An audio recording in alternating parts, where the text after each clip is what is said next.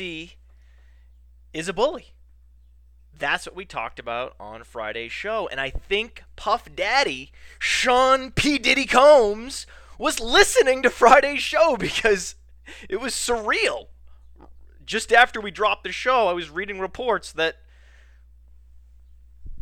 P. Diddy's PR people, whatever, the machine that surrounds P. Diddy, was referring to Sal Alosi as a bully. I couldn't believe it after Friday's show. Unbelievable. We had a lot of great feedback from Friday's show. Contact the show at Roto Underworld on Twitter. Email the show, rotounderworld@gmail.com. It's my proudest show. It's the show that I would hope everyone would go listen to. If anyone says, hey, is there a show that I should listen to get a good sense for what you're about, I would say go back and listen to last Friday's show. Now, on Friday's show, we talked about a correlation trap that many fantasy football analysts fall into when they are analyzing coaches, and they are attributing the production of certain players to coaches, and they are attributing trends to coaches. Oh, this coach always deploys his running backs in a bell cow fashion. This coach loves running back by committee. This coach likes having one bell cow. Never mind that it just happens to be that coach coached star players, studs. Norv Turner throughout his career has coached Emmitt Smith and LaDainian Tomlinson.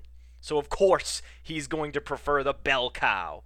Whereas other coaches like Bill Belichick have not had a LaDainian Tomlinson ever in their career. They've never coached an Emmitt Smith. So it makes sense that Bill Belichick's career, when you look back at his running back resume, you see a number of running backs by committee. That's causation versus correlation. It's a correlation trap. And whenever you start analyzing the trends, the behavioral trends of the coaches, you always fall into a correlation trap. That's why you don't hear analysis of the coach on this show very often. It's largely irrelevant, and the coach matters on the margins, and there are a handful of opportunities where you can leverage your knowledge of the coach, where you know that a coach, for example, like Mark Trestman, does have running back checks downs as a high priority for his quarterbacks. That in the read progressions for Mark Trestman offenses, the running back check down is prioritized. We know that. There's a handful of things we know about how coaches like to run their offenses, but generally their offenses have produced in ways that are aligned with the players that they've had at their disposal to deploy. Correlation trap. And the best example that I can show you to expose a correlation trap is to say, well, look at the history of Lucas Oil Stadium. Lucas Oil Stadium has had 19 of the last 20 top 10 passing seasons. Oh, Lucas Oil Stadium is a holy sight. No! Nothing special about Lucas Oil Stadium. They just happened to have Andrew Luck and Peyton Manning. It was luck. Literally, luck. Just like Norv Turner happens to have had LaDainian Tomlinson and Emmitt Smith, and now Adrian Peterson. It's just luck. Bill Belichick hasn't had. Who's the best running back in Bill Belichick's career? Is it Corey Dillon? Who's the most talented? Robert Edwards? Think about it. But no. I bet the cooling Mr. fans at Lucas Oil Stadium, I bet they're spraying holy water. It is sacred ground. There must be something about Lucas Oil Stadium that makes it special. Just like there must be something about Norv Turner that makes him special. He can turn water into wine. He can turn any average running back into Emmitt Smith or LaDainian Tomlinson or Adrian Peterson, right? He can turn any running back into a bell cow. That's what Norv Turner does. Norv Turner has that ability. Just like Lucas Oil Stadium has the ability to turn Andrew Luck and Peyton Manning into Hall of Fame quarterbacks, right? Wrong! The answer is the player. not the coach. Typically, if you want to go to the heart of what drives the performance on the field, it is the player, not the coach. That was the crux of Friday's show. And at the end, what we said was, team owners are largely useless. And I believe that the way we solve this problem, the problem of the players not getting enough credit for their performances and too much credit being attributed to the coaches, and also this dishonest power dynamic where the players, like even LeBron James, have to fake the obedience to the coach, even though LeBron James is actually in charge. So this sort of farcical relationship that the coaches and the players have in team sports. Same thing with Peyton Manning and whoever his offensive coordinator is, whoever his head coach is. Peyton Manning's in charge. LeBron James is in charge, but they have to pretend that the coach is in charge. The way to solve that problem is that all of the players should pool their resources in team sports, form consortiums, and start their own leagues where they are the owners of the franchise. And the coaches work for them just like tennis coaches and golf coaches. And we can abolish this notion of the singular team owner. Daniel Snyder's of the world can cease to exist. That would be my perfect world. And the biggest hurdle, I've talked with my friends about this ideal. The biggest hurdle would be raising the initial capital and winning over sponsors. Both of which would be impossible and which makes the idea impractical. But it's a fun thought exercise, you have to admit. So we don't need to brainstorm that one any further. My idealism isn't going to come true on that. But I believe that would solve the problem. And we also got some interesting tweets and emails from listeners who I don't know if they were listening fully. Maybe they were taking the show, some of the talking points of the show out of context. But we certainly got some useless tweets after Friday's show reminding me that assault with gym equipment is immoral. Yes, I know that. Thank you very much, Buzzards. Thank you for that. No one here, and I'm the only one here, so I'm not advocating for assault. So your emails and texts talking about the immorality of swinging or harming someone with a dumbbell, those are useless contributions to the show. As a listener of the show, one of the things I ask your permission for is the ability to step out of the minutia and out of the tedious details and see the big picture. Obviously, Sal Alosi is a slimeball. Obviously, P. Diddy is an arrogant, entitled celebrity. I'd like to step back into the abstract and discuss larger social issues and the social dynamics that surround some of these issues that pop up in sports now and again. And that one was interesting and it was on topic. So please just assume that I am not a sociopath and that I do understand the basics of right and wrong. You can go ahead and assume that, Buzzards. Thank you. And then we can have a conversation that's actually interesting. Because no, we don't need to have a conversation about whether it's right or wrong to assault someone with gym equipment. Obviously, that's wrong. I mean, unbelievable. But I will say, no one actually knows what happened in that office between Sal Alosi and P. Diddy. So you can all also stop sending me links to these one-sided sports media blurbs that only include information from the accuser. If a police report was always simply a list of facts, we wouldn't need a judicial system. I personally have been linked and referenced in a press release that was discussing nefarious activity. I have. I've been accused. I've seen court documents that mischaracterize my activity. I've read court documents that include blatant falsehoods about my behavior.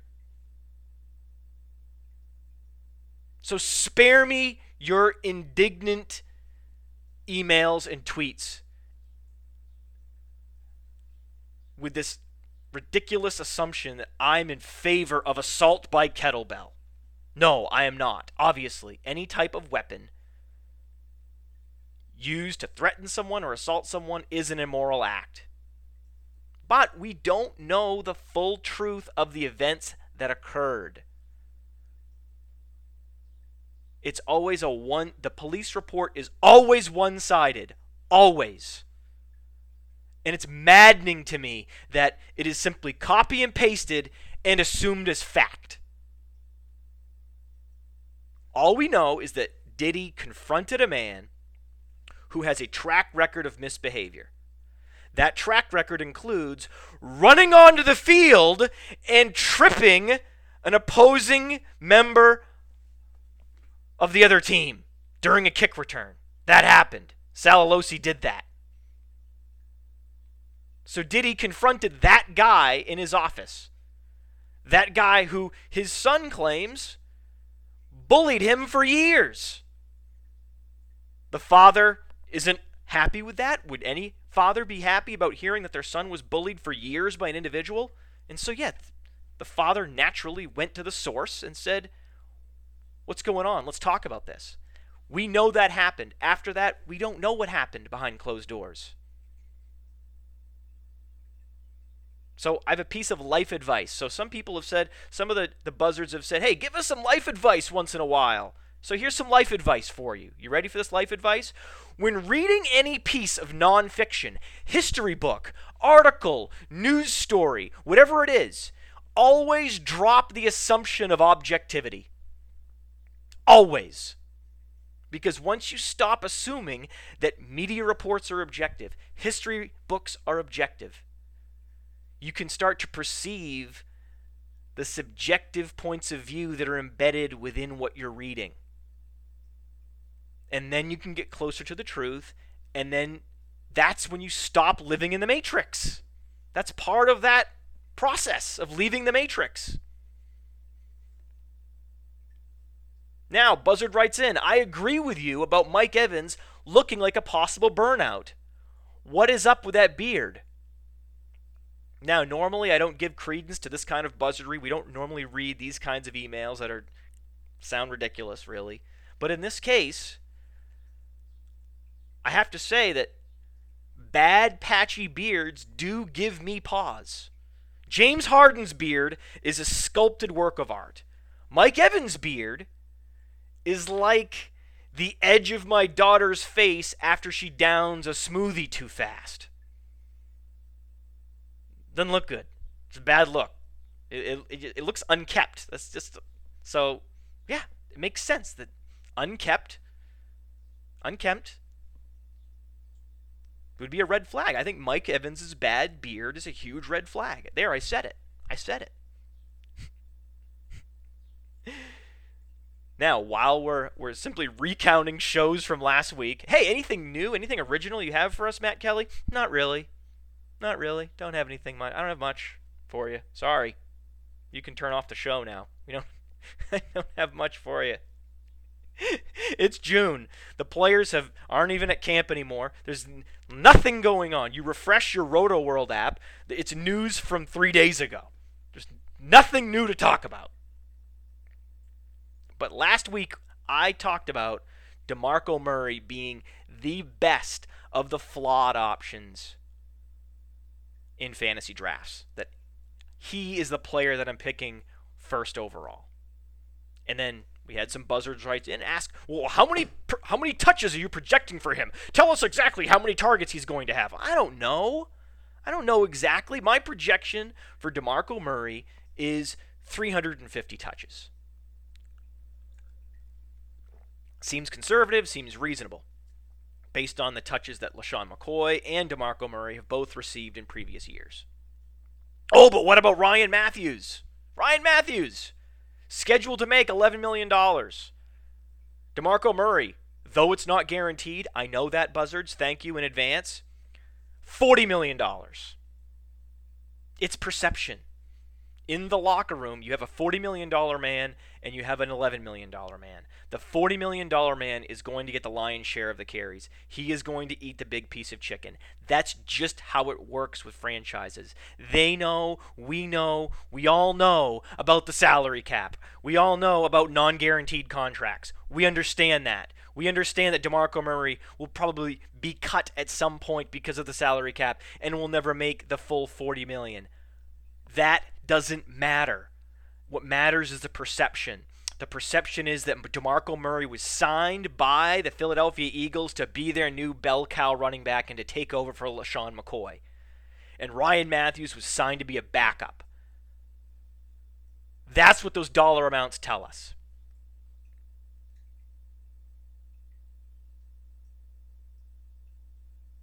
And when the Eagles go out this season and lead the NFL in rushing attempts, it's not going to matter, actually, that Ryan Matthews was the primary back for a full drive in the first half and a full drive in the second half. That could very easily happen. Ryan Matthews, I think, will receive a larger opportunity share this year than Chris Polk did last year, for example. But I don't think it's going to matter because I think the Eagles are going to be a better offense. They're going to have even more volume, and there will be enough volume. The volume pie will be big enough in Philadelphia to support DeMarco Murray as an RB1 in fantasy and Ryan Matthews as an RB3 in fantasy.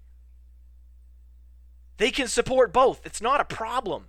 So bringing up Ryan Matthews as an argument against DeMarco Murray creates a false dichotomy.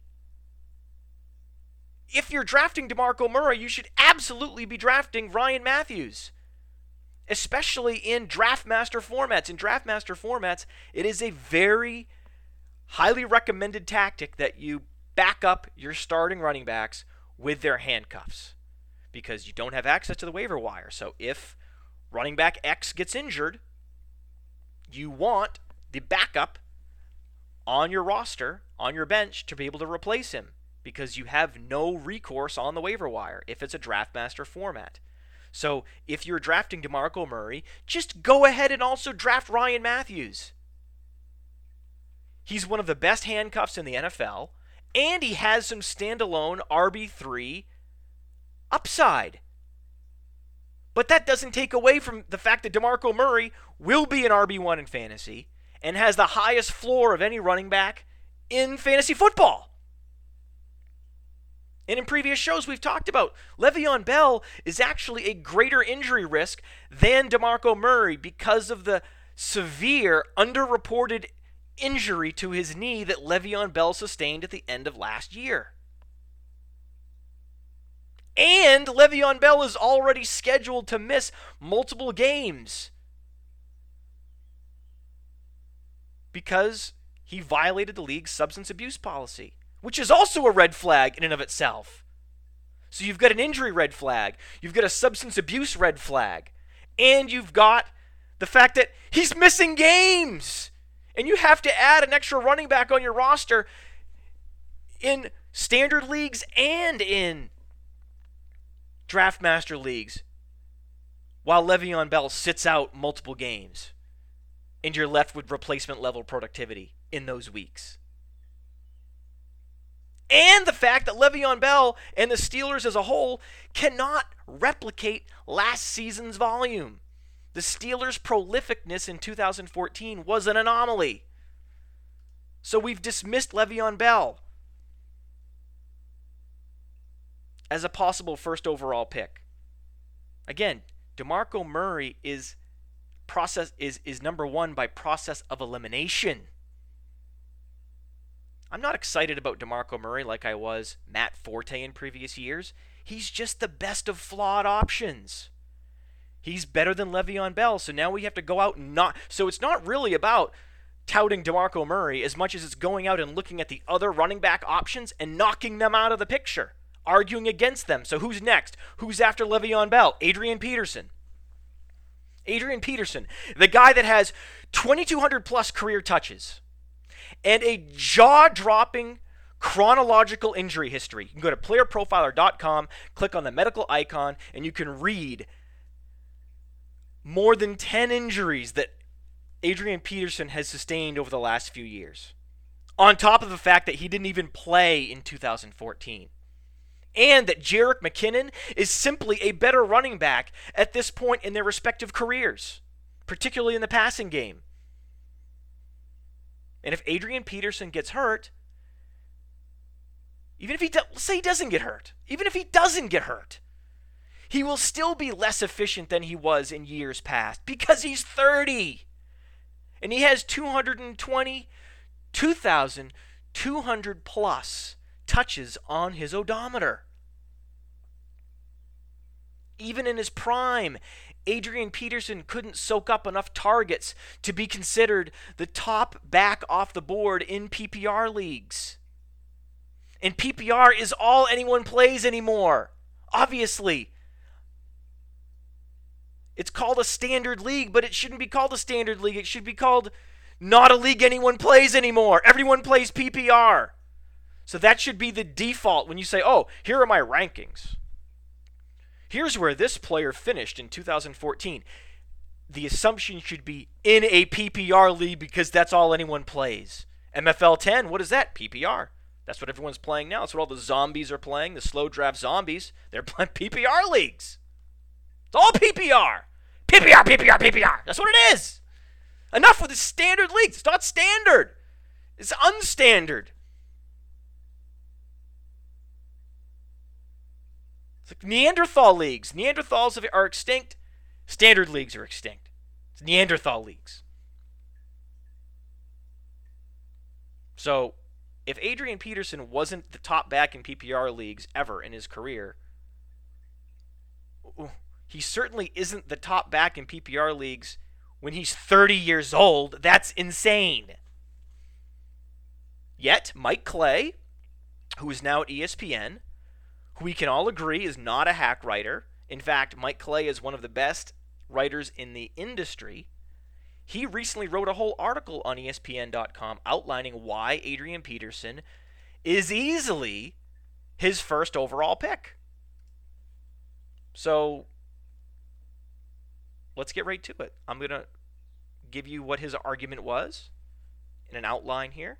Basically, his reasoning was as follows. Mike Clay believes that Peterson does, in fact, have superstar ability, as shown by one heck of a resume, and that Adrian Peterson is one of the best running backs of all time. He believes that Adrian Peterson has previously fared well after an extended absence. So even though he missed 2014, it's fine. Peterson has a track record of coming back after an extended absence just fine. Norv Turner's impact can't be overlooked. Norv Turner will have a positive impact on Adrian Peterson. Again, a large portion of this article is devoted to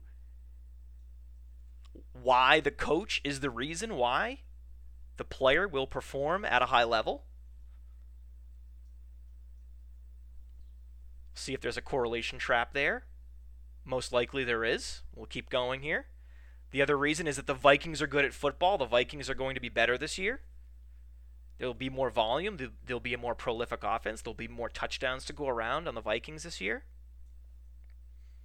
And his conclusion is, at the end of the day, Adrian Peterson is an elite running back, a talent that we've rarely seen. He's a workhorse back. Workhorse, I said workhorse correctly. In an offense that will lean on the run and score plenty of points. Adrian Peterson's track record and ability easily offsets any concerns about his age and the time off.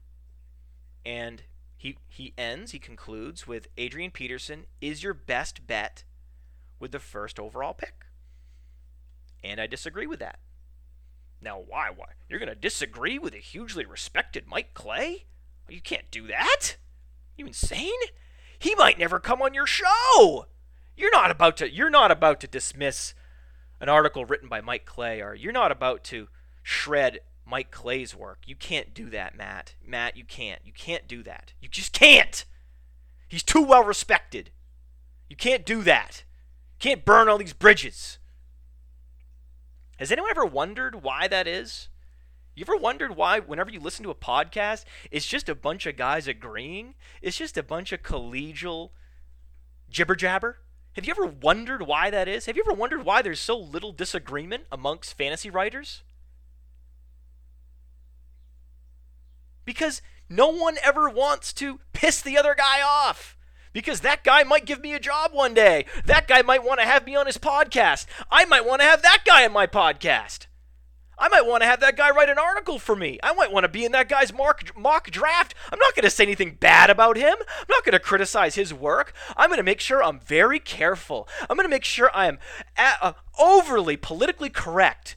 And I'm going to couch everything I say, even if I disagree with him, with multiple layers of friendliness and dilution before I disagree with him, because I want to make sure that he doesn't think that I'm a troll. I want to make sure he doesn't think that I don't respect his work. Yes. Oh, yes. No, that's the great thing about this show. And that's the great thing about playerprofiler.com is we are beholden to no one. We aren't affiliated with anybody. We can say whatever we want. I don't care. And this show, I do it by myself. Why? So I could care less whether anyone will ever come on, because guess what? No one comes on anyway. So we can go ahead and critique any article, even if it's the Mike Clay piece on ESPN.com, it doesn't matter. So, the first thing I'll warn you about is a common trick that you'll see. So, one of the stats that was posited in this article was that over the past 15 years, 13 running backs 30 years or older have put together a season with 1,000 yards from scrimmage and at least 10 touchdowns. Numerous statistics about where running back X fell in the running back rankings. Now, we talked about this before. Whenever anyone is touting Adrian Peterson, they never specify PPR or non-PPR. Nowhere in this article does it specify PPR or non-PPR. That is the great sleight of hand whenever anyone is touting Adrian Peterson. They will never tell you whether they are using stats that are PPR or non-PPR. Because guess what? They're always grabbing non-PPR stats because that confirms their argument. That supports their position and confirms their bias. Again, no one plays non-PPR leagues.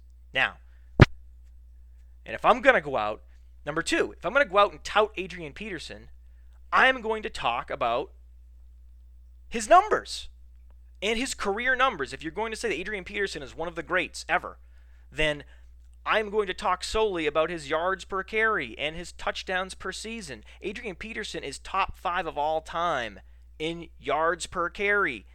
That's hugely impressive. That's amazing. Think about that for a second.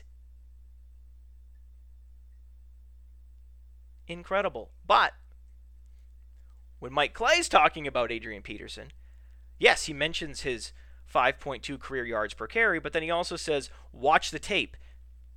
Ask your dad. The guy's one of the best ever. So, should I also be citing my own personal lie test and my dad's lie test in my future articles when I'm touting players? This is now a piece of evidence in favor of a player is what my dad thinks? No. You know who else is one of the best of all time? LaDainian Tomlinson. Yes. Okay. LaDainian Tomlinson on the Jets was not a guy that you should be picking first overall. And Adrian Peterson, the version of Adrian Peterson that has 2,200 plus touches at 30 years old is no longer an Adrian Peterson that's at the peak of NFL performance. That player is history. Just like LaDainian Tomlinson on the Jets was not the same LaDainian Tomlinson that was at the peak of his profession when he was on the Chargers. This is an apples and oranges conversation. LaDainian Tomlinson then and LaDainian Tomlinson on the Jets. Apples and oranges. Adrian Peterson then and Adrian Peterson now is apples and oranges. Now, also, third point, I agree. The Vikings will take a huge step forward this year because their passing game will improve, because Teddy Bridgewater and Charles Johnson and Mike Wallace will propel this team, I think, very possibly top 10 offense this year. And there is a running back on the Vikings who happens to be better in the passing game than Adrian Peterson. His name is Jerick McKinnon. Jerick McKinnon, who in this article, Mike Clay says Jerick McKinnon is unimpressive. And that's why we have playerprofiler.com. Jerick McKinnon is the only player with both a 100th percentile SPARQ score and a 100th percentile athleticism score on his playerprofiler.com profile. That matters. McKinnon will definitely receive a meaningful opportunity share in 2015. I'm sorry, Peterson zealots, it's true. You cannot forget about Jerick McKinnon when you are running the numbers and projecting touches for Adrian Peterson, particularly in the passing game. Oh, but Norv Turner prefers a bell cow. That's Norv Turner. There it is! The correlation trap! Thank you! It's here! It's arrived! The correlation trap. This is it! Norv Turner will make sure that Adrian Peterson breaks his career record for targets in a game. No, he won't! No, he won't. You know why? Because Norv Turner has never had the opportunity to deploy a Jerick McKinnon type player in the passing game as a change of pace back.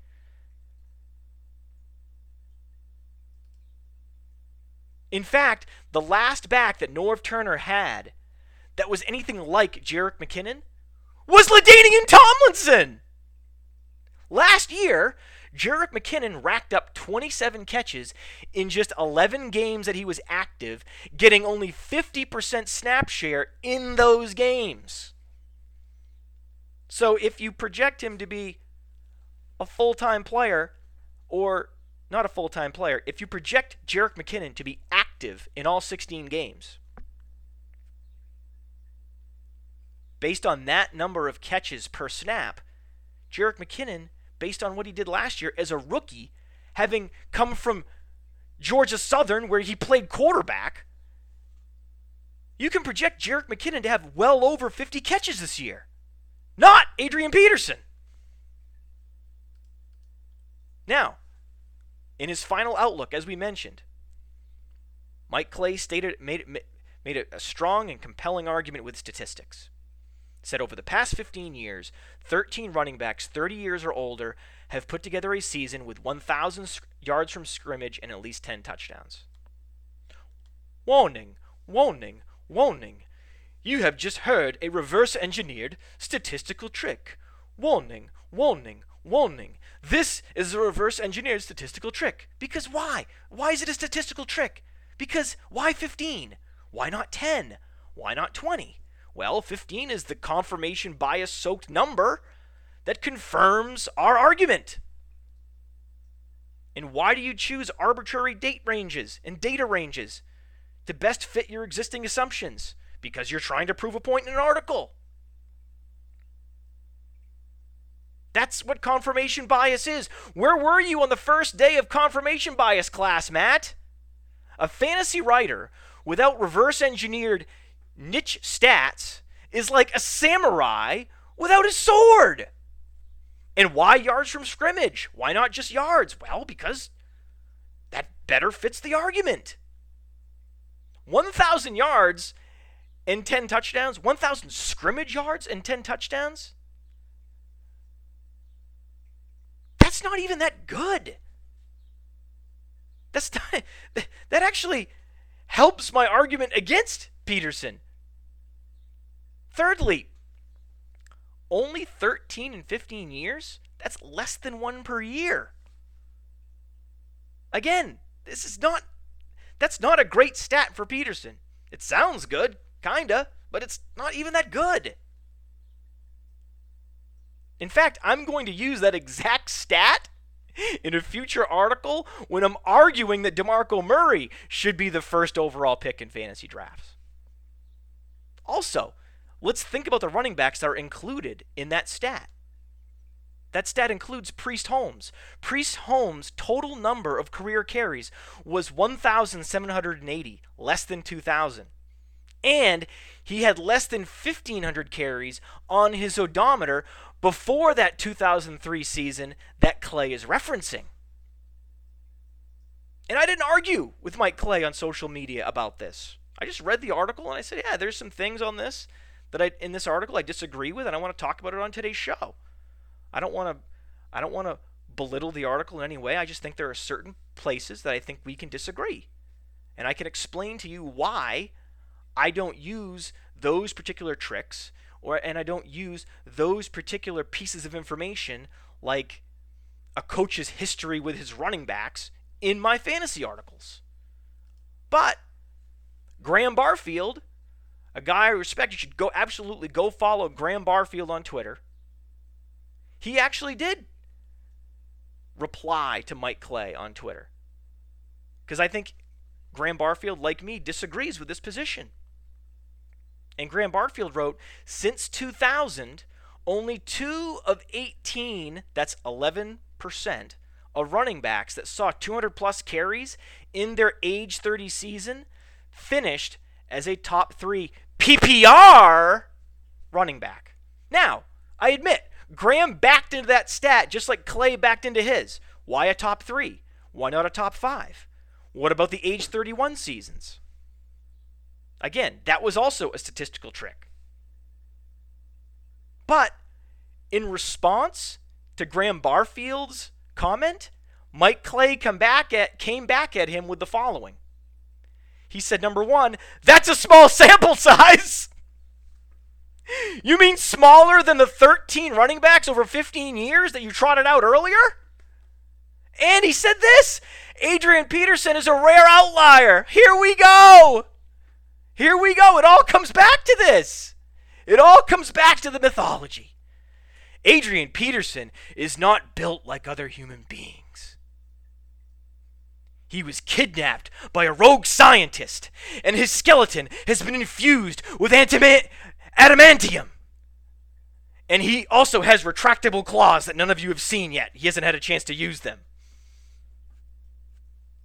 The problem with Adrian Peterson is that his 2,000 plus violent carries came mostly against base defenses. And he's 30 years old. And he spent the last year away from the sport. And he has a chronological list of injuries that is terrifying. All of those things together make him very risky. Too risky to draft with your first overall pick. If there was a prop bet in Vegas, I would plead with every member of the Roto Underworld audience to take the bet in Vegas. Take the under on whatever the over-under is on the number of games played for Adrian Peterson in the 2015 season. Book it. Cash it. Just like when Matthew Berry advocated for drafting Michael Vick with the first overall selection because Michael Vick is a once-in-a-lifetime freak athlete, you now have the best writer. Mike Clay is the best writer at ESPN. You now have the best fantasy writer at ESPN touting the mythological hero Adrian Peterson as the number 1 overall pick because his dad said so. It's safe to say when the mutant superhero mythology and the dad hype is driving up a player's fantasy value, it's time to bet against that player.